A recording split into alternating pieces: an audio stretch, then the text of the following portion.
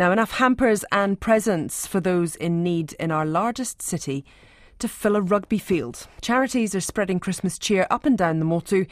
From New Zealand's National Stadium to community churches, volunteers are busy handing out festive food parcels, presents and pantry staples. Neva Chittock got amongst the merry magic.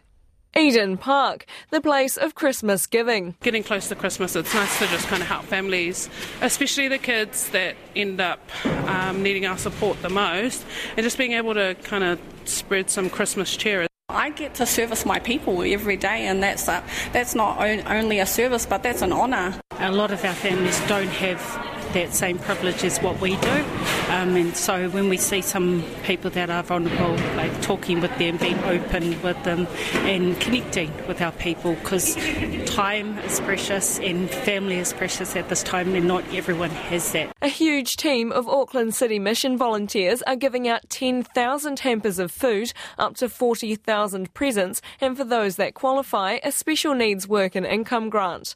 Over the past year, the mission's distributed 63,000 food parcels across the region, each one feeding a family of 4, 3 meals a day for 4 days. That's more than 3 million meals in total. CEO Helen Robinson says for many, receiving help carries a deep level of shame. Now, there is no shame to ask for help, and it's a very human experience to actually just want to be able to provide for yourself. Christchurch City Mission is also inundated, with more than 350 people expected to collect a Christmas food box each day this week. Other charities around the city are also in the Christmas spirit. Christchurch Methodist Mission's Support a Family initiative matches supporters with families in need to create a personalised hamper with food and gifts. This other staffer was dropping off the Polytex hamper and says it does more than just help struggling whānau. We have a lot of fun collecting stuff, and then we have a little wrapping party, which we had yesterday, wrapping up all the presents. And this year has been very weird with various things happening. It was just a great way to bring everybody together yesterday, and I was finally feeling a bit of that Christmas spirit which has been missing. The hamper is a blessing for one single mum who's currently unable to work. Pretty much just needing a bit extra help with my son because he's in and out of hospital all the time.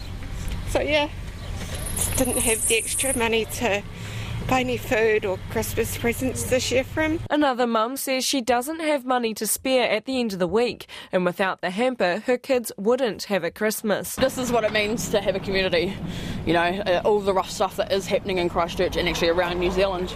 At least we're just lucky to have people in the community that can actually help and support and do these sorts of things, because not one person can do it by themselves. She says when people come to pick up their hamper, a weight is lifted off their shoulders. People have got smiles on their faces, you know, they're not sitting there stressing, pulling their hair out thinking, how am I going to pull this off? What bills do I have to skimp on to be able to do something for my kids, or, you know, be able to give them a nice meal on Christmas Day?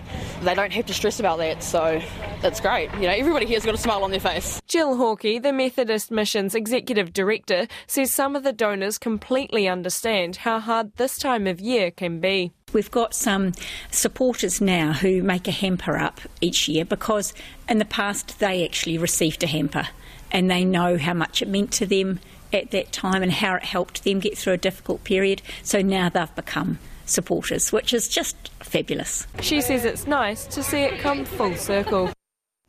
That is Neva Chittock with that report.